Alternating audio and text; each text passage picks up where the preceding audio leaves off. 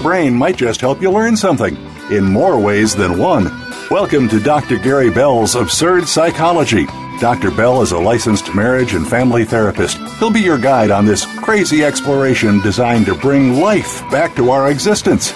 Can you become the element of change in an ever-changing world? Possibly, but you've got to listen on to find out. Now, here's the host of Absurd Psychology, Dr. Gary Bell. Welcome to the show, everybody. Okay, we're going to be talking about humanism, to be humane. That's the title of the show. And, what is humanism? It is a very important concept, and we're going to talk more about it later as far as a philosophy and as far as a way of life. But humanism is basically a sense of groundedness, which you can either blend with Christian values or any kind of religious values, or you can leave it on its own and live underneath that. And what it's basically about is us taking responsibility for our own lives. And that means our own fate, our own destinies, our own outcomes, our own input to outcomes, and basically understanding that we have to take responsibility for the I in a part of any problem and in a part of life. We have to say what I did before we start blaming other people for what they did. And that's the basis of humanism. It's a centered, really cool philosophy about how we can interrelate with each other better and take charge of our humanness. And in many regards, from even a religious perspective, humanism is very strong in the idea that we stop seeking a father or a religious figure or a religious doctrine and start owning our own existence and evolving rather than being children living under the permissions of someone else or a greater God. And that is kind of an asking of the human race to graduate into its own personal responsibility for life. And that's what humanism is about. Now, whether you condone it or not, it's irrelevant. There's so many really strong tools in this particular living way of existence. And so I want to offer that to you because it's healthy and it's helpful. And once again, it doesn't mean you have to discard religion of any kind. It actually can walk parallel with it. So what is it? And we have to understand, first of all, what differentiates us from animals. We're still animals. We're unusual ones by any stretch of the imagination. Our abilities from big brains to opposable thumbs have allowed us to change basically our world dramatically and even leave the planet. There are also odd things about us that are just special in relation to the rest of the animal kingdom. So what is it that makes us special? Well, speech. Speech is one of the things that makes us special. Our larynx or voice box sits lower in the throat in humans than it does in chimps. So one of the special features that enable human speech, human ancestors evolved a descended larynx roughly about 350,000 years ago. We also possess a descended hyoid bone. This is the horseshoe-shaped bone below the tongue. And unique in that, it is not attached to any other bones in the body. And this allows us to articulate words when we're speaking. Also, humans have an upright posture. We are unique among the primates in how walking fully upright is our chief mode of locomotion. And this frees our hands for using tools. Unfortunately, the changes made in our pelvis for moving on two legs in combination with babies with large brains makes human childbirth unusually dangerous compared to the rest of the animal kingdom. So a century ago, childbirth was a leading cause of death for women. And the lumbar curve in the lower back, which helps us maintain our balance as well as stand and walk, also leaves us vulnerable to help the lower back have pain and strain. Also, our nakedness. We look naked compared to our hairier ape cousins. Surprisingly, a square inch of human skin on average possesses as much hair-producing follicles as any other primate or more. Humans often just have thinner, shorter, lighter hairs. A fun fact about hair, even though we don't seem to have much, it apparently helps us detect parasites. Clothing also. Humans may be called naked apes, but most of us wear clothing, a fact that makes us very unique to the animal kingdom. Save for clothing we make for other animals, development of clothing has just influenced the evolution of other species. Like the body louse, unlike any other kinds, clings to clothing, not hair, so now it thrives. We have these very extraordinary brains. Without a doubt, the human trait that sets us apart the most from the animal kingdom is our brain. Humans don't have the largest brains in the world. Those belong to sperm whales. But we do even have the largest brains relative to body size. So many birds have brains that make up more than 8% of their body weight compared to only 2.5% for humans. Yet the human brain, weighing only about 3 pounds when fully grown, gives us the ability to reason and think on our feet beyond the capabilities of any other part of the animal kingdom, provided are the works of Mozart, Einstein, and many, many other geniuses. Also our hands. Contrary to misconceptions, humans are not the only animals to possess opposable thumbs. Most primates do. Unlike the rest of great apes, we don't have opposable big toes on our feet, though. So what makes humans unique is how we can bring our thumbs all the way across our hand to the ring on the little fingers. So we can also flex the ring and the little fingers towards the base of our thumb. And this gives humans a powerful grip and exceptional dexterity to hold and manipulate tools. And this, getting off the topic, but what if we had 6 fingers? We would be hyper powerful. Also fire. Our ability to control fire would have brought us a semblance of a day to night, helping our ancestors see the otherwise dark world and keep nocturnal predators at bay. However, the warmth of flames also help people stay warm in weather, enable us to live in cooler areas, and of course give us cooking, which some researchers suggest that influenced human evolution. Cooked foods are easier to chew, digest, and perhaps contributing to human reductions in tooth and gut size. Also, blushing. We are the only species known to blush. Darwin called this the most particular, most human of all expressions. And it really, they don't really understand why we blush, but the most common idea is that blushing helps keep people honest, benefiting a group as a whole. And so also we have very long childhoods compared to any other animals. Humans must remain in the care of their parents for much longer than other living primates. The question then becomes why? And when it gets to make more evolutionary sense to grow as fast as possible to have more offspring, the explanation may be our large brains, which presumably require a very long time to grow and learn and be within safe context of someone else looking out for us so that we can develop into a thinking human creature.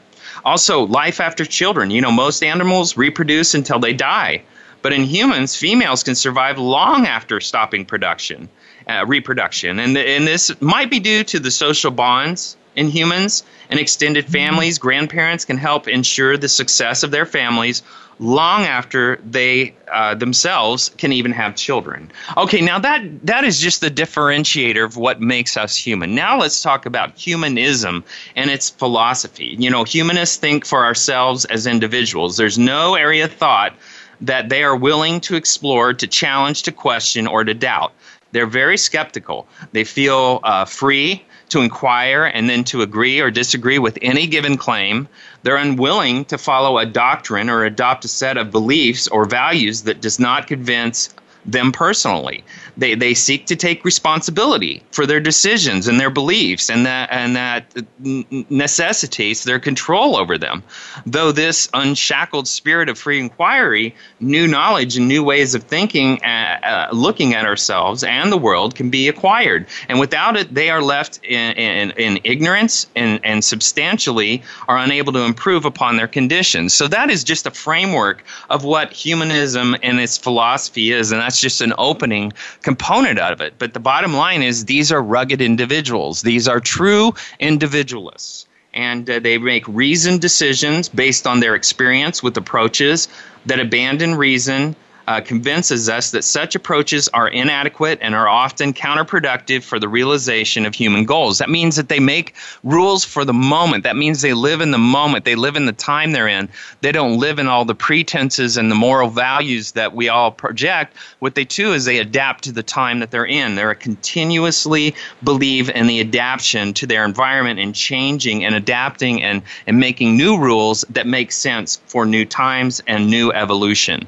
They also find instead that any belief is possible if one lets themselves be aided by arbitrary faith, authority, revelation, religious experience, alternative states of consciousness, or other substitutes for reason and evidence.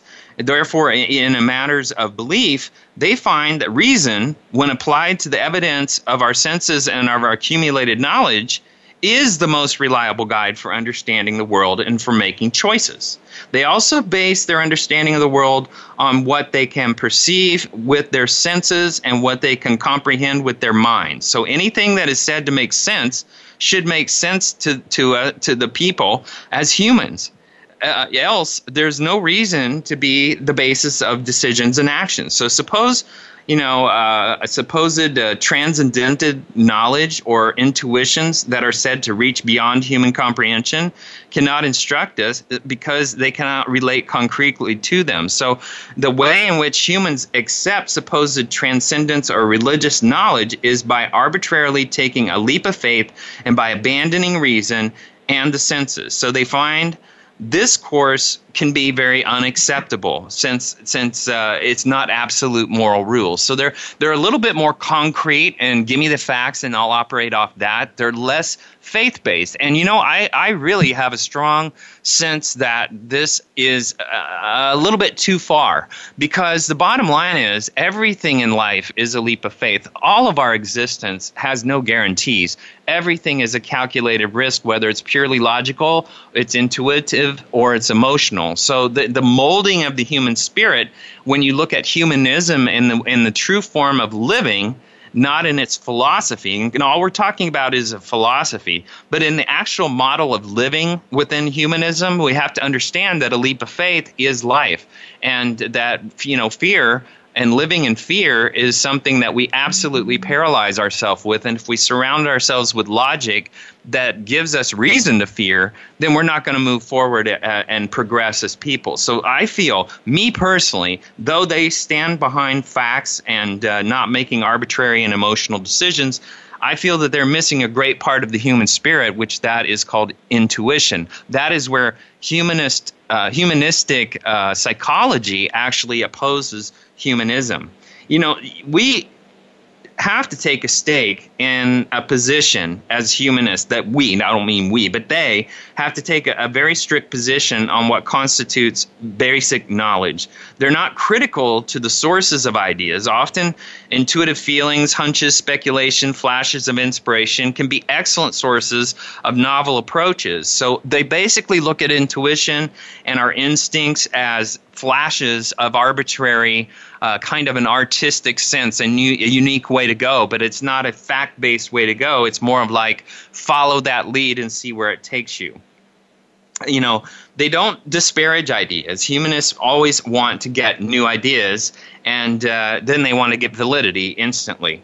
Human knowledge is not perfect, and humanism as a philosophy recognizes that. So they recognize that the tools for testing knowledge, the human senses and human reasons, are very fallible. And basically tentative to the knowledge. That's why everything is a constant process of evolution.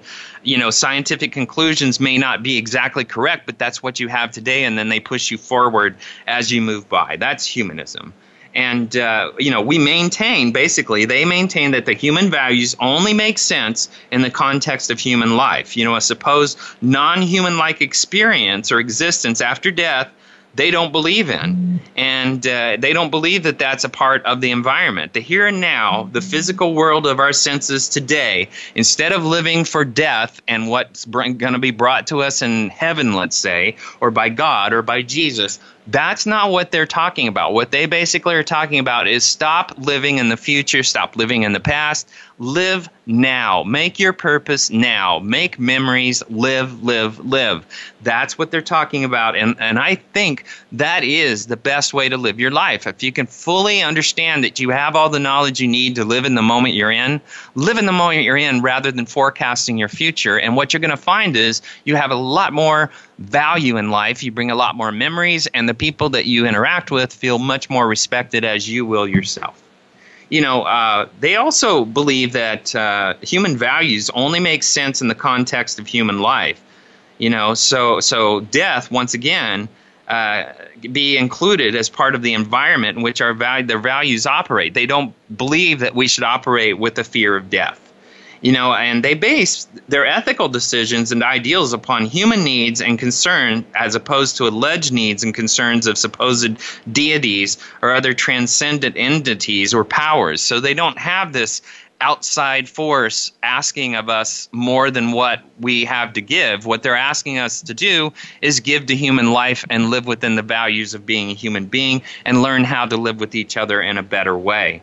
And instead of doing it for God and doing it for powers, we do it for ourselves and we do it for the people around us. We actually have purpose in our life that has nothing to do with the instructions of a transcendent being. Also, they practice their ethics in a living context rather than an ideal one. Though ethics are ideals, ideals can only serve as guidelines in actual situations. That is why they oppose absolutistic moral systems that attempt to rigidly apply ideal moral values as if the world were itself an ideal place. And what they're saying is we're all human. We have to adapt. And so that sense of adaptation is what we have to understand. We're not just sitting there living in a doctrine of a religion or something that was dictated to us. We're actually evolving through our existence. And also, they have some tentative beliefs that are about the world, that our planet revolves around a medium-sized star, which is located near the outer edge of an average-sized galaxy, which is part of a galaxy group consisting of 19 other galaxies, which is part of an expanding universe that, while consisting mostly of cold, dark space, also contains perhaps 100 billion galaxies in addition to our own. And our species has existed only a very short time on the Earth, and the Earth itself has existed only a short time in the history of the galaxy. So our existence is incredibly minuscule and a brief part of a much larger picture. And once again, we're talking about humanism. I'm not projecting this as a way to think in life. I'm actually providing a different way of looking at things. All right, we're going to take a quick break. We're going to go back into humanism a little bit as a philosophy, as a psychology, and then we're going to talk about how to apply it to our own lives and really get down to the tools that are going to help everyone.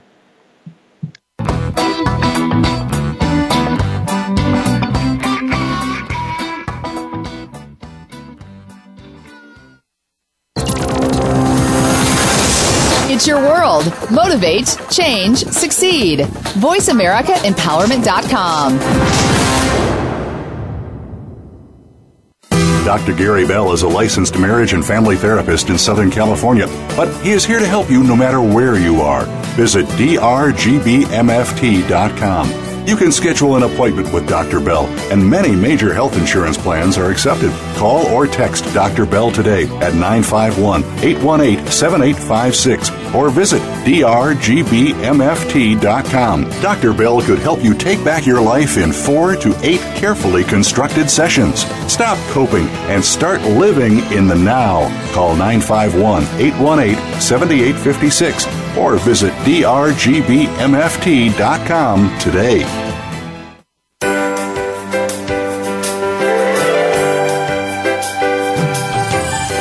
Look among the stars, life is bigger than it seems.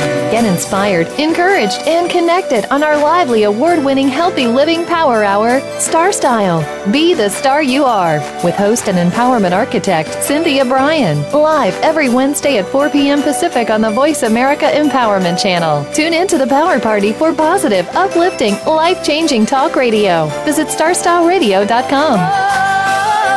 Do it with style, star style. Do it with grace when all else fails. You land in place.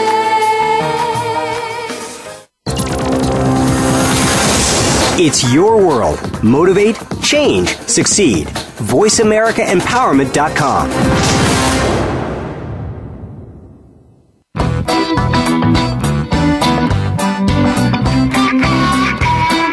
You are tuned in to Dr. Gary Bell's Absurd Psychology.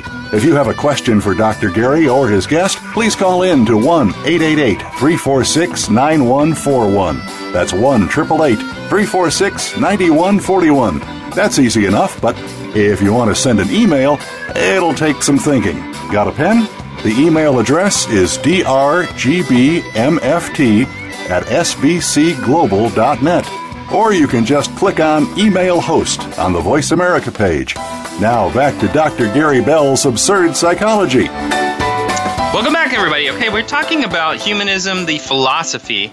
And the reason we're going into that is so that I can couch you going into the tools that are going to become very effective for people to have in their life. So as we go into this, I just want to give the building blocks of where this particular philosophy comes from, because some people make it a religion, some people make it a way of life. And so let's look at this. There's no compelling evidence that the human mind, from a humanist perspective, is separate from the human brain.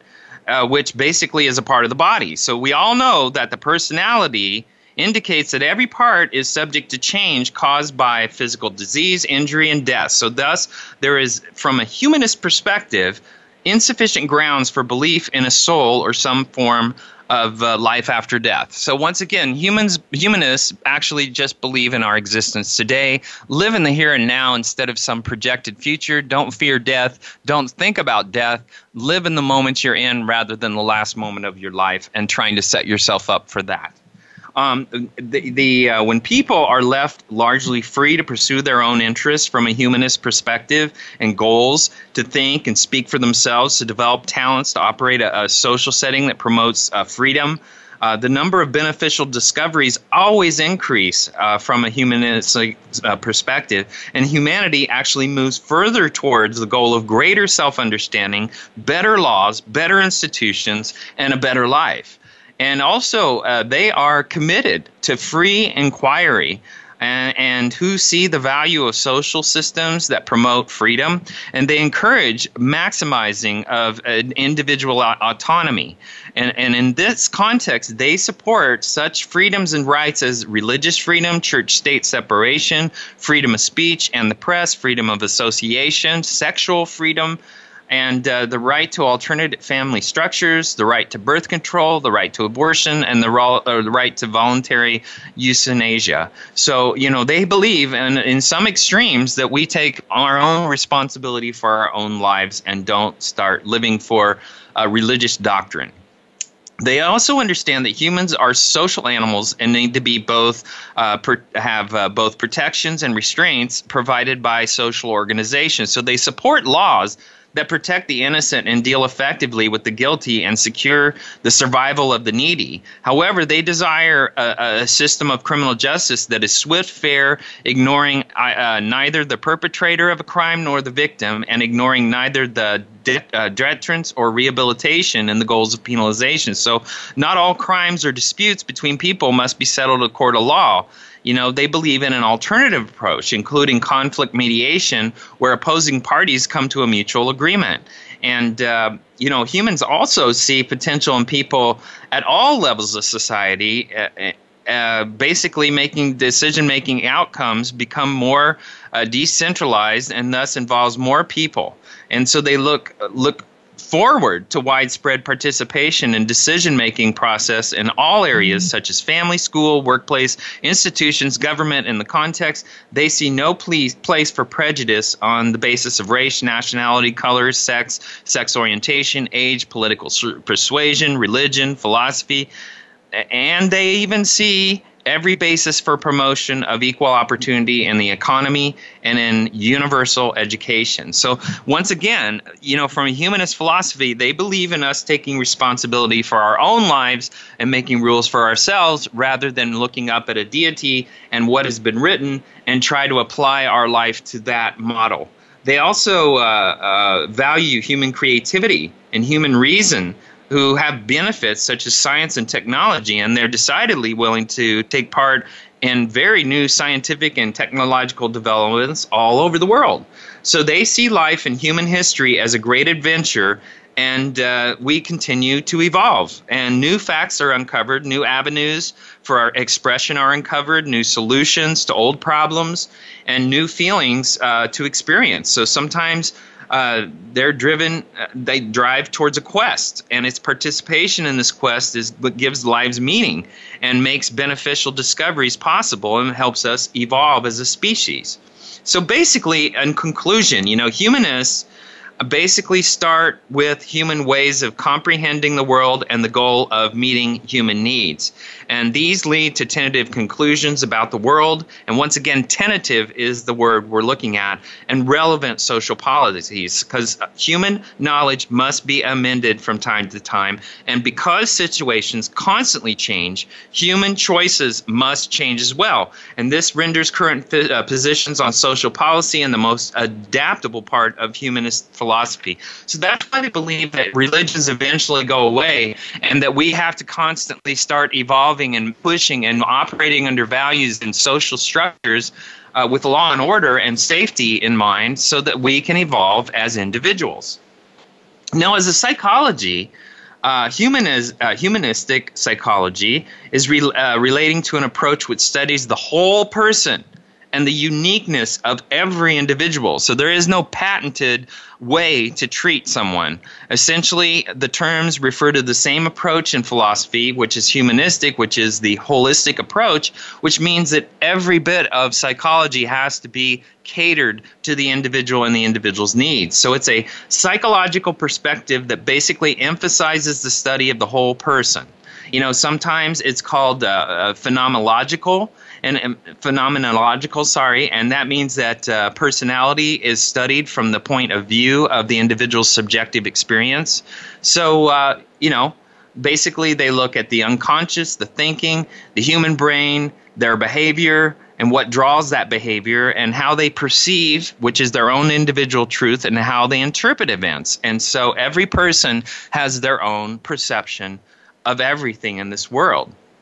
And so, this humanistic philosophy or humanistic psychology, it offers a new set of values of understanding the human conditions, and it offers an expanded horizon of methods of inquiry to study human behavior, and it also offers a broader range of more effective methods for professional practice of psychotherapy, because you're not learning from books and applying it to people. You're actually functioning and there and personally aware of a person that you're treating, and you're actually working with their problem in particular.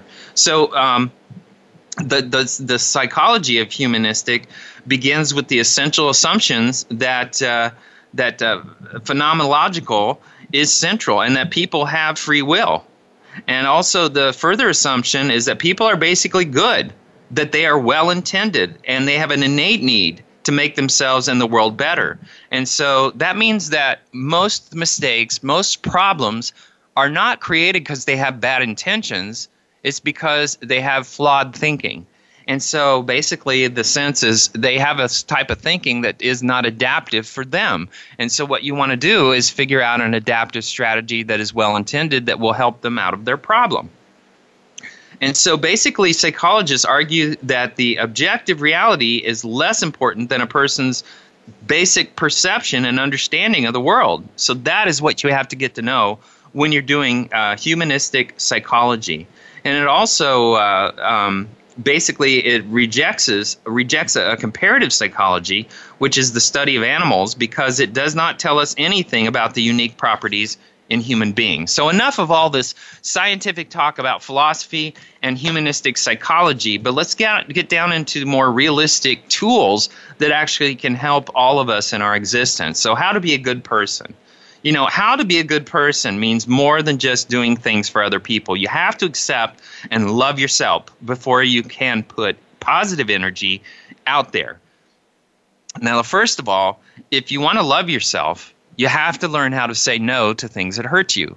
So if it's drugs, alcohol, whatever, anything that disrupts your life, that disrupts your relationship with your family, with your children, with your friends, with your work, anything that destroys you, anything that gets in your way, that is something in which you desperately need to start to say no to. And people that say no to things that hurt their lives begin to love themselves. So, you'd have to determine for yourself what being a good person means to you personally. Some people think that being a good person is simple as not doing harm to other people, but it's not always about what you don't do, but what you do for others. Being a good person also includes helping yourself as much as others. You have to decide what you believe being a good person entails. What is your ideal of a good person? Make a list of traits that you believe make up a good, ideal person, and then start living your life according to these traits. And that's called values. And that means you actually begin to have values that you believe and you operate by, not some vague ideas of values, but some true values that you actually have invested your life in and you continue to operate by. Also, you're waiting for something in return. You're not doing things because it will help you look good, or are you just doing things because you truly want to give and help? So stop putting airs and adapt the attitude of giving without any expectation of receiving anything, absolutely anything in return. And you also want to choose a role model. You know, having a role model provides you with an example of someone to correspond to. And this person should have traits that you want to attain. Think of ways that you can better embody qualities you admire. Think of how to apply those qualities in your work, in your creative pursuits, in your personal relationships, in your diet, and your lifestyle. Who do you look up to and why? How are they making the world a better place to live in, and how can you do the same thing? So, you know, what qualities do you admire in them, and how can you develop the same ones? And that does not mean you model your life after that person, that individual, but what it is you pull qualities out them that parallel things that you believe in and things that you need to improve your life. And you have to stop comparing yourself to other people. You have to try to understand that some have it better than you, but many have it worse in many ways. So when we make ourselves miserable by comparing ourselves to others, we are wasting time and energy that we get used in building up our own inner resources. So compliment yourself every morning. Being happy makes you a more positive person, which helps you put their most positive vibes out to the people around you. So you have your own unique gifts and talents. You don't focus on what you don't have. You focus on what you have and what you'd like to get. And you make plans to get what you need based on the tools that you have. So if you focus on sharing your gifts and your talents with the world instead of focusing on the gifts of other people. So that means we look at what our gifts are and we understand that we have more than we have more that is beyond what we need for ourselves, but can be applied to other people's lives. And that's when our life becomes bigger than ourselves. The other thing is, as we said earlier, is loving yourself, learning to love yourself in every way. Practice unconditional self-acceptance. You know, many people, for instance, will look at their body at 40, 50, 60, maybe 30, maybe younger, and they go, oh, I just hate it. Well, that is your body at that moment. That doesn't mean it can't change. That's just the way it is now. If you want to change it, begin to make plans to change it and actually do it, because self-esteem, self-love is based on people who do not procrastinate, but actually follow through to completion, because anything hard makes life easier. Anything hard will make your life easier. That means you have to apply yourself and follow through and complete what you start. And the more you do that, the more fulfilling your life's going to become, and the more you're going to love yourself. You know, are you have to ask yourself, you know, are you acting like a good person? And if you are actually self-loathing and angry on the inside, you may not be a good person despite all your outward actions. I can't tell you how many people fake happiness and then they go home and turn into a monster. So, you know, the deal is you can't just flip. You want to have peace on the inside and peace on the outside. Whatever you're showing on the outside, you need to show on the inside. Otherwise, you're living an ego. You're living a mask rather than who you are. And you want to blend those two. You want to bring them together. It's disassociation when you begin to live as a person on the outside and live as another on the inside. You know, the other thing is you want to be yourself. Remember to be yourself always, and never who you're not. You know, don't try to be like someone else. Just be yourself and do things as simply as you can. Being yourself helps you be a genuine person who can reflect positive into the world. Staying true to yourself helps you find focus, and it understands your core values and what you find important. And that means you become a decision maker in your life, a responsible, personal decision maker in your life. And if you can do that, if you can be yourself and be at peace with yourself, you begin to have what's called intuition, because that means you can be trusted. That means people can look at your patterns and understand, hey, this is who this person is. Another thing is take the time to be calm. If it's yoga, if it's meditation, if it's prayer. But you also need to cultivate the qualities you seek to embody. Meditation, yoga, prayer can help you find inner peace and focus on your inner self. And that sense of self-awareness helps you take the temperature on how you're coming across with other people and helps you manage your own behaviors. Also, to be a good person, you want to make small changes. No one can change immediately, but even small changes can be enormous positive difference. So if you set small goals every month or two and focus on one or two key habits which you want to change, an example would be I listen to others without interrupting at all, either verbally or any other way, and think of how annoying it can be for you when other people begins to move their lips if you're about to intervene. If you're talking and someone else starts talking over you, that is the most rude, disrespectful thing. So a lot of people walk away enraged by people who talk over them. If you want to become a powerful person in life, become a good listener. You also want to review goals every day. Start your mission to become a good person. You make a list and your ideals every day, and make it a part of who you are. Follow those guidelines, follow those rules, and make that who you are. Take them and integrate them. Try to look at the bright side of things. Bring a positive attitude to every situation. Negativity only hurts yourself. It only hurts others. If you're negative and it has an impact on the way you treat others, your mentality can influence the achievements of your days. And so something doesn't turn your way, try to change what you can and smile, stay positive, and move on. Also, do an act of charity for someone else. Try to do something nice for someone every day, even if it's something small. Something small could be buying a hamburger for a person behind you or buying a cup of coffee for someone behind you in a drive-in or whatever. But those kind of things actually make you feel better. All right, we're going to take a quick break. We're going to come back. We're going to talk more about being a good person. We're going to talk about intuition and how to be intuitive. Come back.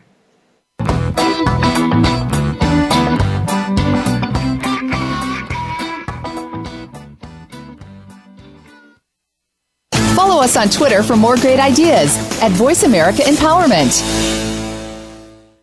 Do you like what you're hearing on the show today? Dr. Gary Bell wants to help you no matter where you are. He's fast, efficient, effective, and has a no-bull approach to helping you in less than 10 sessions. If you're ready to change right now, drop everything and call or text Dr. Bell at 951-818-7856 or visit drgbmft.com today. You can also follow Dr. Bell on Twitter at drgbmft for some great insight and direction. Are you ready? Make that change. Pick up the phone or go to the site 951-818-7856 or drgbmft.com. Remember, drgbmft.com. The Compassionate Life is about just that. There are so many human beings who have made a name for themselves by being humanitarians. They have become individuals who are known for being selfless, kind, and compassionate. Host Dr. Brittany King is also one of these humanitarians. Each week she shares stories of kindness that she has experienced throughout the world, both as a contributor and recipient of these acts of love and kindness. Listen every Tuesday at 6 p.m. Eastern Time, 3 p.m. Pacific on Voice America Empowerment. Follow us on Twitter for more great ideas at Voice America Empowerment.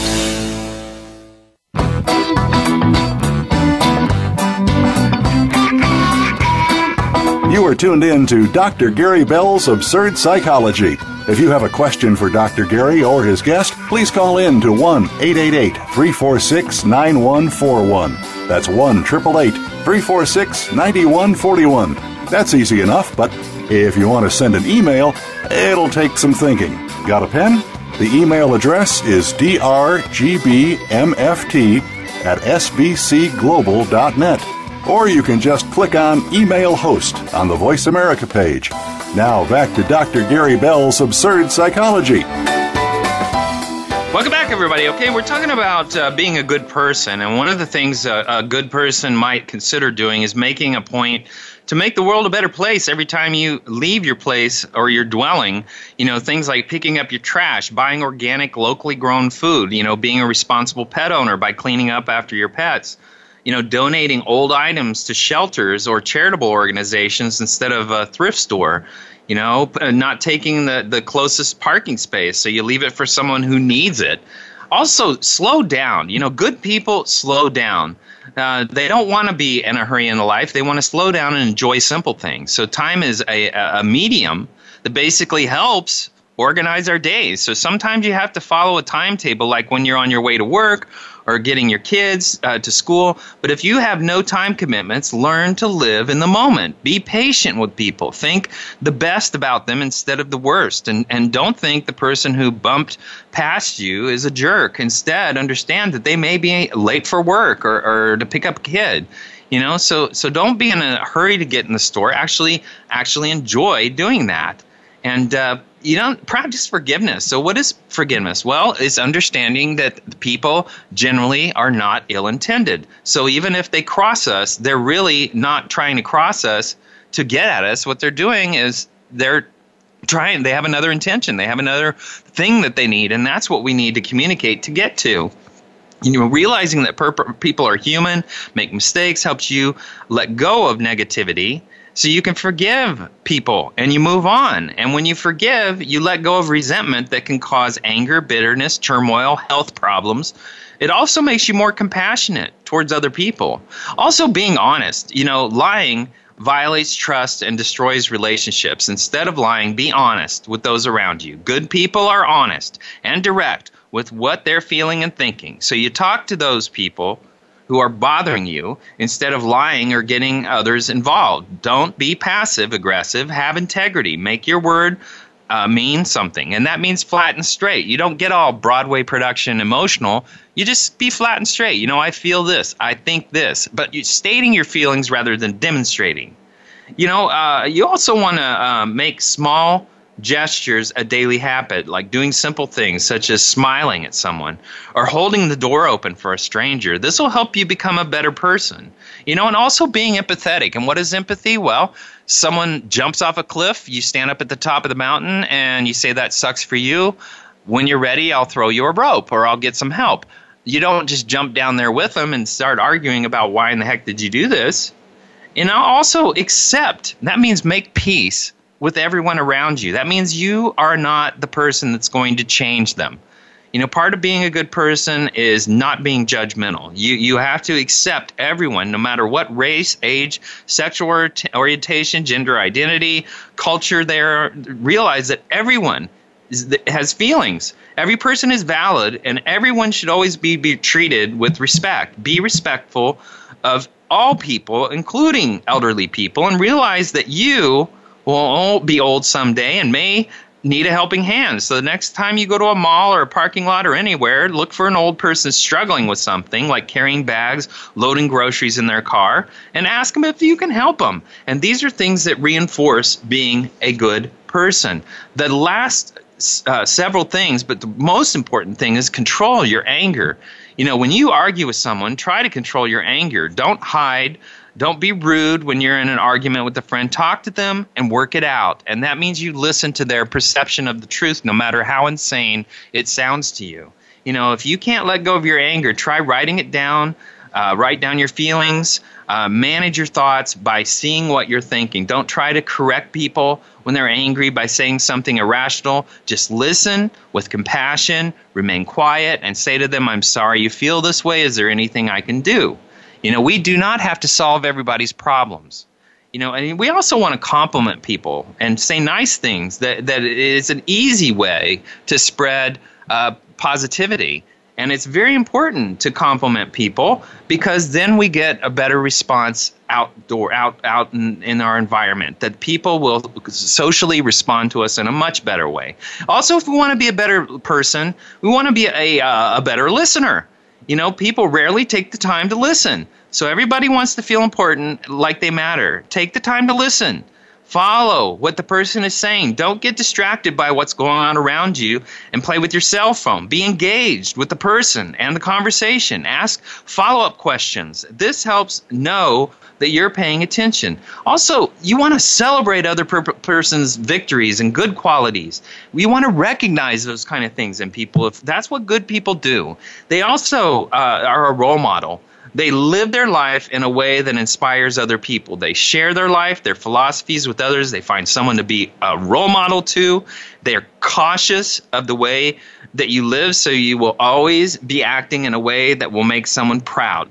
Operate with good values. You also want to share your possessions, your positivity, your happiness, your life. You don't want to be emotionally stingy. You want to be generous and encouraging. Share your knowledge, share your opportunities, share your time, share your food, and never take the biggest piece of pizza or the slice of meat. But lastly, we want to respect everyone, and respect is listening, and we talked about that earlier, but that is the big thing. And another thing is to not unfairly judge people. Treat others the way we want to be treated. And I know we all hear that. All right, now we're talking about intuition at this time. I'm going to get into intuition because it's an unconscious form of knowledge. It's basically immediate and often not too open to rational analytic thought processes. Rationalization of an intuition and the development of a chain of logic to demonstrate more structurally ways is why it's valid, is very important about intuition. Intuition differs from an opinion. Intuition is held to be affected by the previous experiences, not only unconsciously, but intuition is also said to differ from instinct, which does not have the experience element at all. But a person who has intuitive opinion cannot immediately fully explain why they hold that view. Intuition is not limited to opinions, but it can encompass the ability to know valid solutions to problems. It has advantages in solving complex problems and in finding new results. Also, it is one source of common sense. It can also help the induction to gain empirical knowledge. And it also is an important, brainstorming is a very important intuitive method. It does not mean to find a solution immediately, though it does mean the solution comes unexplicably, and sometimes it helps a person to sleep. So there's a Russian maxim that basically says the morning is wiser than the evening.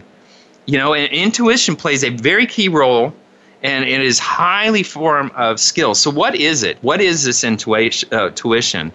They have intuition is basically a instinctual understanding of what needs to happen. That means that we have an inner voice that is telling us this is not the right way to go, or something here is dangerous, or this person is not a good person to deal with. Those instincts need to be heard.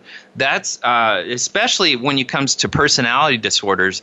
It's amazing that if you follow your intuition, you can discover a personality disorder within seconds, because the person walks in the room and basically your first instinct is ew, I do not like this person. And basically what that means is you have no logical reason not to like this person, but instantly your instincts tell you something is very wrong with them. That's how you can tell, and that's why many people are with people. They don't understand why nobody likes them, but the fact is they're with a person that has a personality disorder. That person is not liked because people's intuition beat it in their heads and tell them, stay away, this person has a lot of problems. It's a challenge to define intuition because it plays a huge role in everyday lives. It's your most powerful intellect. Before we put it into words, we intuitively know just what it is. So pretty much everyone has experienced what's called a gut feeling, that unconscious reasoning that propels us to do something without telling us why or how. But the nature of intuition has long eluded us and inspired centuries worth of research and inquiry in both psychology and philosophy. So, intuition basically can be defined as the subtle knowledge without ever having any idea of why you know it. And so it's different from thinking, and it's different from logic or analysis. It's knowing without knowing. So our intuition is always there, whether we're aware of it or not. And, even when we're not in the fork at the road, wondering what to do and trying to hear the inner voice, our intuition is always there, always reading the situation, always trying to steer us the right way. But can we hear it? That's the big question. Can we hear it? And, are we paying attention to it? Are we living a life that keeps us in the pathway that our intuition is unblocked? Feeding, nurturing our intuition, and living a life in which we can make wisdom is the key to thriving at work and in life. Now, don't take this with or don't mistake this for depression. Because if you have an emotional reason not to do something, I don't feel like it, or my feelings tell me, or my emotions tell me, blah blah blah. That's not what intuition is. Intuition is not about past negative experiences and learning from those and developing a fear that that's going to happen again, some serious incident. Don't mistake it for I don't feel like it, wake up in the morning and saying, I don't feel like going to work. My intuition tells me not to go to work. And that's an excuse. That's a cop-out. Intuition is a clear knowledge that we all have to acknowledge. But it is not an emotional knowledge. It is an instinctual knowledge, and so we have to differentiate between what it is and what it isn't. Cognitive science is beginning to demystify the strong but sometimes presence of unconscious reasoning, often dismissed as unscientific because of its connections to the psychic and paranormal.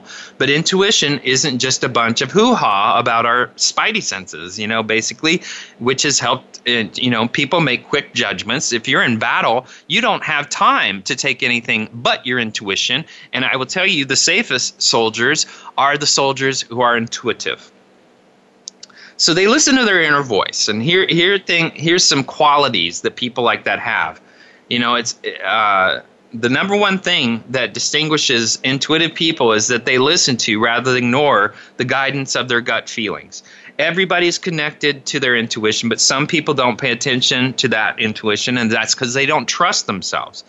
And also, in order to make the best decisions, we also need a balance of intuition, which serves as a bridge gap between instinct and reasoning. So basically, we listen to our instinct, we listen to our reasoning, and we develop intuition, and we follow that.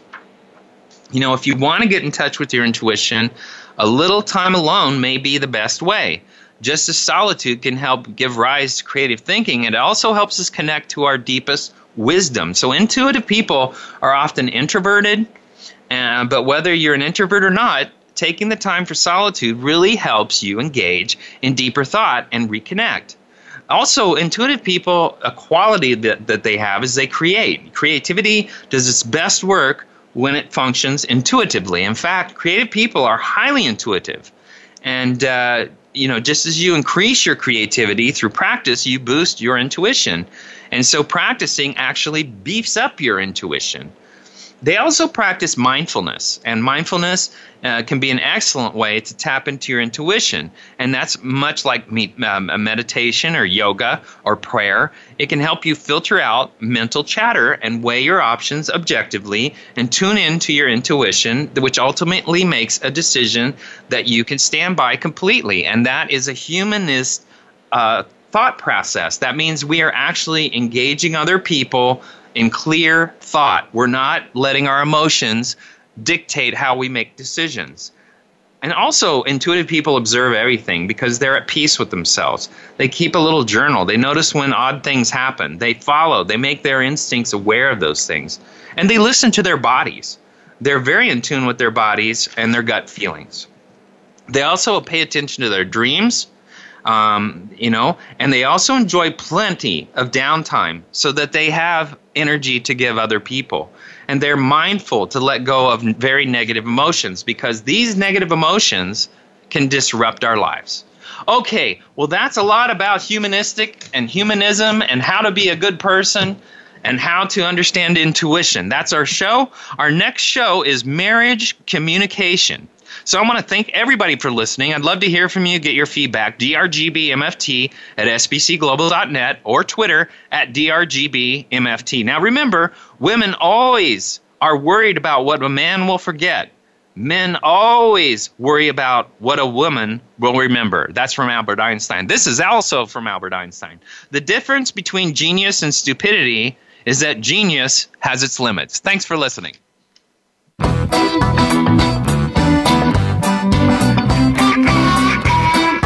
That's our show for this week. Please join Dr. Gary Bell for another edition of Absurd Psychology next Friday at 4 p.m. Eastern Time, 1 p.m. Pacific Time on the Voice America Empowerment Channel. Now, go impress your friends and family with what you've learned today and have them tune in next week so they can be almost as smart as you.